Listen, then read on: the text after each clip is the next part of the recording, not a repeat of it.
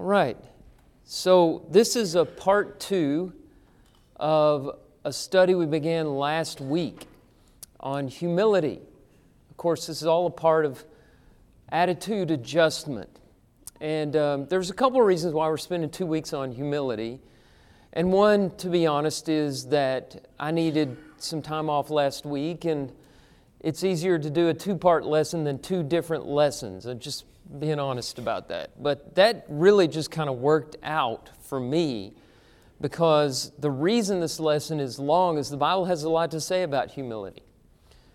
And humility is a difficult attitude to develop. In fact, it may be one of the most difficult because of the temptation of pride.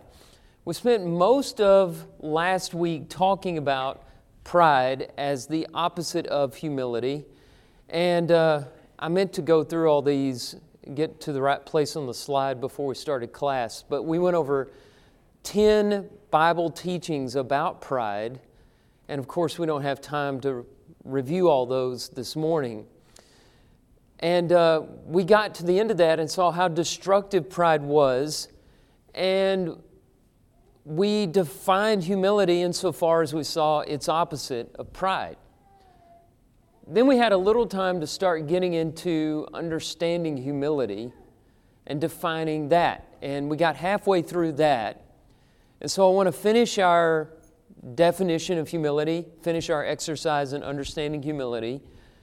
And then at the end of class, we'll look at 7 steps towards developing humility in our lives and making that important attitude adjustment. So if you're ready, get your Bibles ready. There's going to be a lot of scripture this morning in class. And we'll review the first 2 points on understanding humility, noting quickly, first of all, we talked about it's not the same thing as having a low self-esteem. We're not talking about trashing your identity or thinking lowly of yourself. If you think that's what humility is, you're confusing it maybe with humiliation. But we're talking about a positive trait that you choose, that you have some control over. Number 2, we notice that humility doesn't mean your contributions are unimportant. They may not be recognized. You may not get a pat on the back for everything that you do, but that doesn't mean it's unimportant. Some jobs and some roles are relatively invisible compared to others. And in this world, the value of those jobs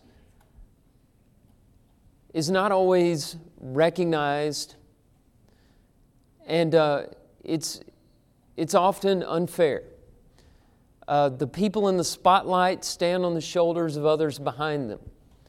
And that's just the way things work.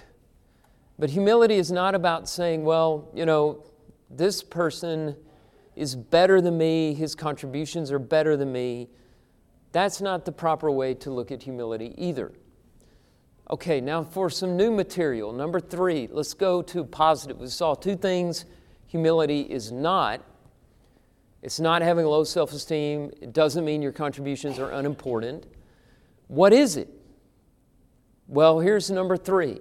Humility is being willing to accept less than you deserve. And that's my favorite definition of humility, because it's voluntary. It's not forced on you. You are willing to accept this thing, that you're getting less recognition than you deserve to get. And hopefully by now you know Christianity is not about getting what you deserve. None of us really wants that, because the wages of sin is death, Romans 6:23. That's what we all deserve. And we're saved by grace. Grace is all about unmerited favor. Well, humility then is a grace that you practice. You give people the gift of not having to recognize your true value, at least out loud. And maybe mentally, they don't even know your true value. And that's a gift you give to other people. Have you ever thought about it that way? Think about if you had to recognize every contribution to your life. Maybe you try, but can you fully do that? Do you intend on writing a card of encouragement to somebody and forget to do it week after week after week until so much time has gone by that it would almost be an insult to them to send the card later? Do you know that someone makes your life possible and you don't thank them every day for it? A friend of mine lost his mother really early in life. And he was actually closer to Barton and McKenzie. I think it was Barton, my brother Barton, who called him after his mother died. And he asked him how he's doing. And the guy told him, he said, call your mother. Call your mother every day. Well, how many of us are good about recognizing the importance that a parent has been to us on a daily basis, as much as they deserve? We can't do it, right? Our lives would be overwhelmed if we expressed the gratitude that everyone in our lives deserves. It's a gift from them to be humble enough to continue contributing to our lives without that pat on the back. So you can give that gift to others in your life. You can be willing to accept less than you deserve. And so that's not an attack on your value. That's not saying your contributions are unimportant. It's saying your value is high. Your contributions are very important. But you can get through life without people recognizing that. And you're willing to do that. You want to do that. You want to be that person that doesn't get the recognition. It's a peaceful lack of desperation. Because if you have that desperation in your life, it's never going to be satisfied. If you need people to pat you on the back, what's eventually going to happen? You're going to quit doing things for other people. You're going to grow bitter because they're not going to pat you on the back for everything that you do. You're going to quit doing good things because you're not going to get what you deserve. And so eliminate that need and you will contribute more. You will do more. And from time to time, you will get recognition. But that's not the reward you're looking for. The only thing you're looking for is when Christ comes back and sits on His glorious throne, you hear the words, "Well done, good and faithful servant." You need God's approval, and that's all the approval you need. The rest of it is just icing on the cake, right? So that's humility, being willing to accept less than you deserve. And there's one more point here. Humility is the true nature of God. Now, of all people, God deserves all the praise, all the worth, all the value, all the glory. And He's clear about that. He states that. He knows that very well. But is that His nature to grasp at it, to be desperately in need of it? It is not. And a great passage on attitudes that we'll come back to later in the quarter is Philippians 2. Let's go over to Philippians 2. We're going to spend a minute on this. Verse 5 says, have this mind among yourselves, which is yours in Christ Jesus. Nathan, do you have your New American Standard Bible? Yes, sir. Read that. Do this attitude in yourselves, which is also in Christ Jesus. So instead of mind, what word does he have there? Attitude. Have this attitude in yourselves, which is also in Christ Jesus. Most of us grew up learning, let this mind be in you, which was also in Christ Jesus. Your mind and your attitude are very closely related. I think the New American Standard Bible has it right here. This is an attitude that Christ had. Let's look at the description of it. Verse 6. Who, though He was in the form of God, Form is from the Greek word morphe. Morphe means not just the appearance of a thing, but the actual substance. So it's saying He was God. Though He was God in His pre-existent state, He did not count equality with God a thing to be grasped. So being God, Paul is saying Christ was not a desperate, grasping, clutching, seizing kind of being. That's not the true nature of God. God is not desperate for your attention. He deserves worship, and it pleases Him when we worship Him. There's a balance here in our thinking about worship. We talk about that phrase, a pleasing aroma, that you see throughout the Old Testament whenever the offerings were given. It was a pleasant aroma. And it's almost like we think sometimes God needs those sacrifices. He's just fine without them. He does not lose one thing when you neglect Him or when you reject Him. Now, He can be emotional about it. He can be grieved. He can be sorrowful on your behalf, but not because He's missing something in His life. That is not the nature of God. To be needy, okay, that's what verse 6 means in Philippians 2. Christ, being God, was not a desperate, clutching, seizing kind of being. Let's go on. Oh, go ahead. Yes. The previous slide said, accept less. Mm-hmm. I think I could preface that by saying, lower your expectations and accept less. Lower your expectations of others and accept less. Is that what you mean? Yeah. Your expectations of others. You could apply that to different things in life. For instance, you have a job and you work hard all year long. Mm-hmm. So, comes time, bonus time. So you lower your expectations and accept less what is given to you. Mm-hmm. I don't know if that could be relevant. Yeah, I think humility is a lot about lowering expectations. But not in this pitiful way. And I know that's not what you mean. Not in a self-pitying way. Well, this is the hand I've been dealt, but you, in the interest of this wonderful attribute of humility, you're willing to do that. You're willing to do that. And God is willing to do that. It's not that He has to will Himself into this. This is who He is. Okay, so let's look at the next verse, verse 7. But made Himself nothing, taking the form of a servant, being born in the likeness of men, of humanity, and being found in human form. So there the word form, morphe, occurs a second time in this passage. The first time was form of God, verse 6.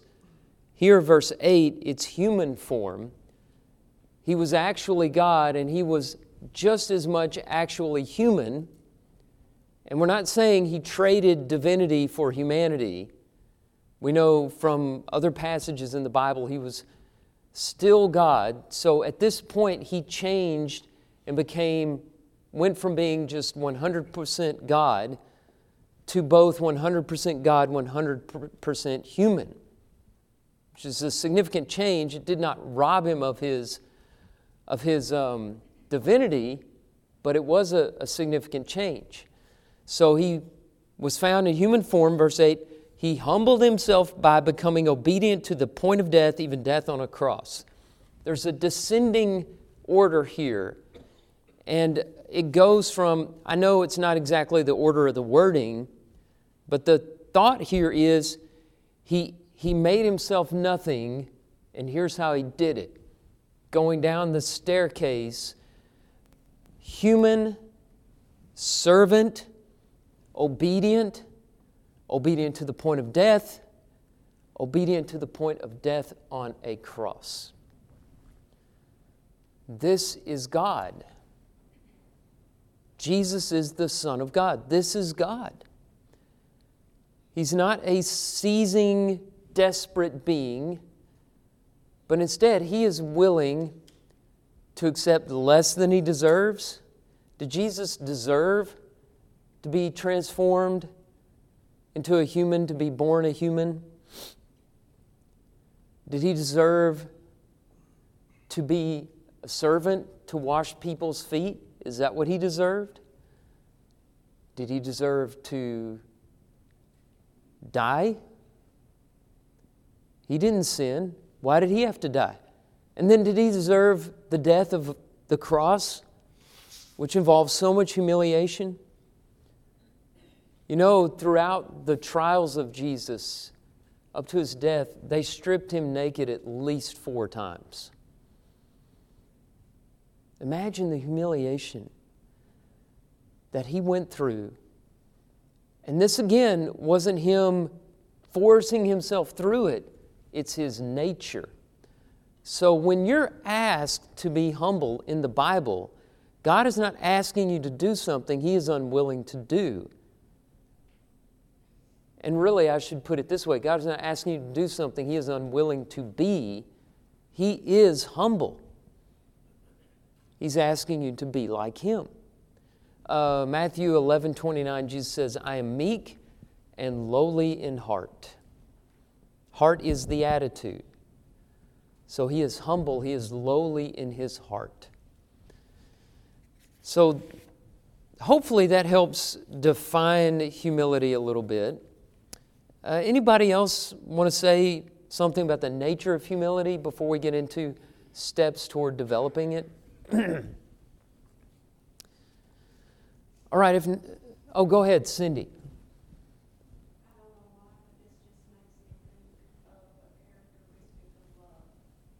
Yes.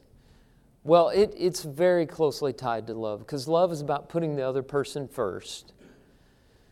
And I don't think you can love somebody in a biblical way without humility. Right? True. It's also like, I think about when we give something to somebody, or even when somebody asks you to borrow money, I usually, don't give without thinking to receive it back. Mm-hmm. If you do get it back, then more power. I think there's a verse like that, more power to you. But Yeah. give without Expecting anything in return. Yeah, that's what Jesus says in Luke 6:35 through 38. Give expecting nothing in return. God will reward you, right, Linda? Humility, I don't think is something we perform. It's who we are. Yeah, I like that. Christians, it's just automatic if we're dedicated to God. That's right. It's your character. But you can develop your character. Sometimes we make the mistake of saying, well, if you're asking me to be something, I already am who I am. I can't change who I am. No, you can change who you are, and that's what attitude adjustments are all about. Okay, so let's get into developing who you are in this way, developing your character of humility. First of all, I thought about putting this away. My dad would say it. Growing up, he would often say to us, you're not as good as you think you are. Whenever we get a little out of place. Know your true nature. I thought I'd bring it up a little bit from, you're not as good as you think you are. Know your true nature. Look at Psalm 9, verse 20. Put them in fear, O Lord. Let the nations know, and nations is often in the Old Testament for Gentiles. Let the nations know they are but men, which means here human beings. Let them know, when you put the fear of the Lord in them, they are not God. They are mortals who are flawed. So know that you sin, recognize that you fail, recognize that you often misunderstand people's motives and their words. And as human beings, know that we all have limits and we have to depend on other people. And know that we're not God. And that can be a very humbling experience. Turn over to Isaiah 6.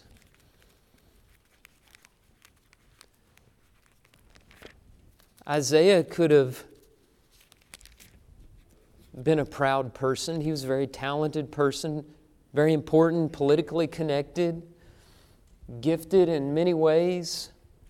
But he had this vision early in his ministry that set him on the path of humility. Isaiah 6 verse 1, In the year that King Uzziah died, I saw the Lord sitting upon a throne, high and lifted up, and the train of his robe filled the temple. Above him stood the seraphim. Each had 6 wings. With 2 he covered his face, and with 2 he covered his feet, and with 2 he flew. And one called to another and said, Holy, holy, holy is the Lord of hosts. The whole earth is full of His glory. And the foundations of the thresholds shook at the voice of him who called, and the house was filled with smoke. So he sees this vision of God in His glory on His throne in heaven. What's his reaction when he thinks about God? Look at verse 5. And I said, Woe is me, for I am lost. I'm a man of unclean lips, and I dwell in the midst of a people of unclean lips, for my eyes have seen the King, the Lord of hosts. So knowing your true nature is also about knowing God's true nature. And when Isaiah sees this, he feels undone. Woe is me. I'm in trouble. I'm unclean. I live in the midst of a people who are unclean. That will bring you down to size when you know who God is. So that's the first thing. Know the true nature of God. Yeah, Jimmy?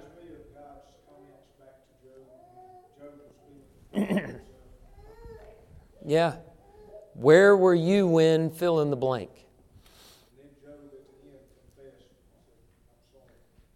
Yes. Job was dealing with, of course, we don't want to judge Job because he did a lot better than any of us would do, but he was dealing with a little pride. And this is the way God brought him down to size, is reminded him of his true nature. I'm God, you're human. He was getting things that he didn't deserve. Yes, yeah. In his mind, he didn't deserve all the things happening to him. And he had a lot of questions. God threw him in his place. He said, okay, I got you. I'm sorry. Yeah. Yeah, that's a great example. That's the first step. Let's look at number 2. Don't think of yourself more highly than you ought to think.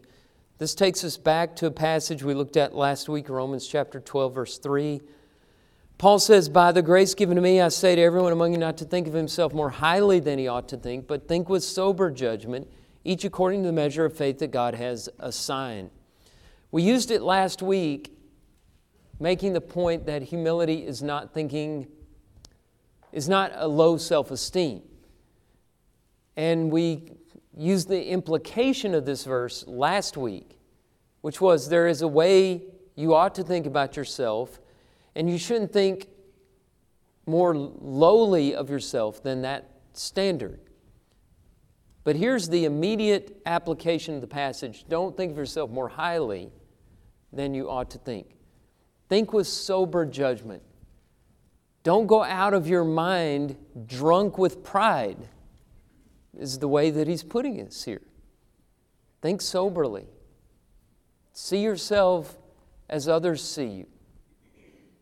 Know God's standard for your self-worth. Know what God has said about you and live by faith in that way. Paul says in Galatians 6:3, if anyone thinks he is something when he is nothing, he deceives himself. Do you want to live a lie? Is that very helpful? Of course not. So know who you are and don't think of yourself more highly than you ought to. Number 3, count others as more significant than yourself. Is this a tough one? This is a hard one. Because we know our motives, we know our own hearts, we know our circumstances, We know our own struggles.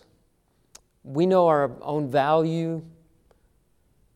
And we don't know anybody else more intimately than we know ourselves, right? And so we give ourselves a break when we don't do so with others. But we're being asked to count others more significant than ourselves. Let's look at Philippians 2, which is where we were a minute ago. We were looking at verses 5 and following about Jesus. Leading up to that, though, is Paul's teaching on humility. And we'll start with verse 3 of Philippians 2. Do nothing from rivalry or conceit, but in humility count others more significant than yourselves. Let each of you look not only to his own interests, but also to the interests of others. Now, is he telling you others are more significant than you? I see some heads shaking no, and you're correct. Count others. It's the language of accounting, like a logbook. And in your logbook, you give everybody an A and you give yourself a B. Okay, but that doesn't mean you necessarily got a B. But you're going to live your life this way. It's not about living a lie. You know what's going on here. You're practicing humility. You're willing to accept less than you deserve. You're willing to put the focus on others. And when the others are doing the same thing, it's a really beautiful thing. We never quite get there, but that's the idea, is that everybody is doing this. See, the church in Philippi, we learned later in chapter 4, is having a lot of unity issues, a lot of division. There's a couple of sisters that Paul calls out, Euodia and Syntyche. He says, he's commanding them to agree in the Lord. Well, he's already told them how to do that. The only way they can do it is to count the other person more significant than themselves and look after their interests instead of their own interests. And so it's not necessarily the fact that others are more important than you, it's how you choose to think. Yes? Think of that too in the marriage. Yeah, oh yes. Complete each other. It's good marriage advice, definitely. You say complete each other, so you complement one another. You're looking after him, he's looking after you, and then you don't have to worry about yourself. And so what works in marriage, if you can expand that out into your congregation, into your neighborhood, into your community, into your school, into your workplace, just think what a wonderful place the world would be. This is the ideal. And you may say, well, the world's not like that. Well, the only thing you can do to start making it closer to that is living it yourself. You start with yourself. And if you're thinking about the others as more important than you, then you've got enough to handle just with that. Okay, let's go on to this number 4. Remember that you are indebted. Okay, so several passages here. 1 Corinthians chapter 4, verse 7. Paul asks, what do you have that you did not receive? If then you received it, why do you boast as if you did not receive it? Now, can anybody answer that question with something to put in the blank? Let's sit down and take a test. First question, what do you have that you did not receive? Answer that question. I hear grace from a couple of people. Yeah. You received grace, though. You received salvation. What your house, you received that. Your car, you received that. You say, no, I'm making payments on it. Well, did you build it? Did you manufacture the metal in it? Did you invent the mechanics of it? Did you engineer it? You depended, there's nothing you have that you haven't depended on someone for. An employer gives you the money to go buy the car which somebody else manufactured according to designs built by others, engineered by others, with materials mined by others, and so on. So none of us has anything that we haven't received. We have received all things. So we shouldn't boast as if we have not received it. And then you have 1 Corinthians 15, verse 10, well-known statement by Paul as he was talking about himself as the least of the apostles. By the grace of God, I am what I am. So again, it's kind of the reverse side of what he said in chapter 4. Everything that I am has come by the grace of God. It's a gift. And then let's go back to Deuteronomy chapter 8. We looked at this last week. A warning from Moses. And I'll start reading verse 11. Take care lest you forget the Lord your God by not keeping His commandments and His rules and His statutes which I command you today, lest when you have eaten and are full and have built good houses and live in them, and when your herds and flocks multiply and your silver and gold is multiplied, and all that you have is multiplied, then your heart be lifted up, and you forget the Lord your God who brought you out of the land of Egypt, out of the house of slavery, who led you through the great and terrifying wilderness with its fiery serpents and scorpions and thirsty ground where there was no water, who brought you water out of the flinty rock, who fed you in the wilderness with manna that your fathers did not know, that He might humble you and test you to do you good in the end. Beware lest you say in your heart, my power and the might of my hand has gained me this wealth. That's a very dangerous position to put yourself in. So know you are indebted, first of all, to God, and then to many others in your life for who you are today and what you have. Recognize that. Let's go to the next one. Put pride in its proper place. You know, pride is natural. I think all the emotions we're capable of have a place. They become sinful whenever we use them improperly. And so pride has a place. And let's look at a few examples here. Romans 15:17. Paul's talking about his work as a missionary and a minister of the gospel. In Christ Jesus, then, I have reason to be proud of my work for God. Are we going to look at that and say, Paul is guilty of sinful pride? Use the word proud, but he's proud of his work for God. And to God be the glory. Galatians 6:14. Far be it from me to boast, except in the cross of our Lord Jesus Christ, by which the world has been crucified to me, and I to the world. We'll come back to that idea in a moment. 1 Corinthians 1:31, let the one who boasts boast in the Lord. So you can boast, just boast in the Lord, which amounts to, the Lord has done this for me. The Lord has done this in my life. The Lord has given me this. All that I have, I've received from the Lord.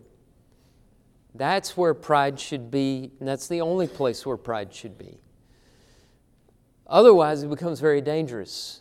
What does Proverbs 16:18 say? Pride goes before destruction, a haughty spirit before a fall. So we know the warning there. Okay. Next one. Crucify yourself. Paul mentions this in Galatians 6:14, that he'd been crucified to the world. He said this earlier in Galatians 2:20, I have been crucified with Christ. It is no longer I who live, but Christ who lives in me. And the life I now live in the flesh, I live by faith in the Son of God who loved me and gave Himself for me. So Jesus, we all know Jesus was crucified on a cross in Calvary in the first century. And we know how horrible that death was. What does He mean when He says we are to crucify ourselves? Are we to climb on a cross? Crucify the old man of sin.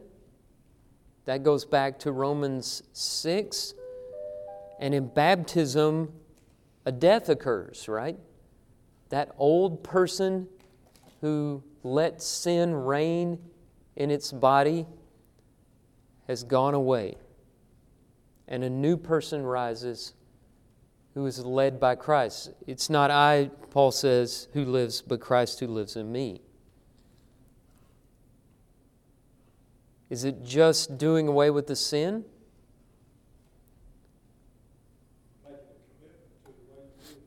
It's a total commitment, right? Crucifixion's like burning the bridge. Or like the Spanish explorer who burned all his ships down so nobody could go back. You're not going back. Crucifixion is a permanent thing. I also think about it in terms of what Jesus said in Matthew 16:24. If anyone would come after me, let him deny himself, take up his cross, the cross of crucifixion, and follow me. That's crucifixion of the self. It's a self-denial because you're putting Christ first. So you have your own ambitions, you have your own pride, you have your own ways of dealing with the world. You're going to put that aside, and by faith, you're going to live by Christ. I think I have just one more here. Finally, to develop humility, accept that you are insufficient without God. Jesus said, I am the vine, you are the branches. He said, apart from me, you can do nothing. Do you believe that? That you are insufficient without Christ? I tell you, if everybody believed that, this church building would be spilling over. We'd never have trouble meeting our budget. We'd never have trouble with division. People would love one another because we know how much in need we are. But we let that blindness of Deuteronomy 8 cloud our judgment so often. We start thinking, by my own strength, by my own power, I've gotten what I have. And we forget what Jesus said. His own words, apart from me, you can do nothing. Now we know people who've made billions of dollars without Jesus. But that's nothing the day they die. Life is short. So where does the money go? Ecclesiastes answers all those questions, right? We know people who become famous. There's a lot of people who were world famous 100 years ago that we've never even heard of now. All will be forgotten. The memory of you will be forgotten. All your money will go to somebody else. Then what do you have if you don't have Christ? For me, to live is Christ and to die is gain if you choose the path of humility. So remember that. Apart from Christ, you are nothing, you can do nothing. He's the only one that can make you sufficient. These are steps toward developing humility. Does anybody want to add anything here at the end? We're going to move on to a different attitude next week. All right, if not, thank you for your attention this morning. We're finished.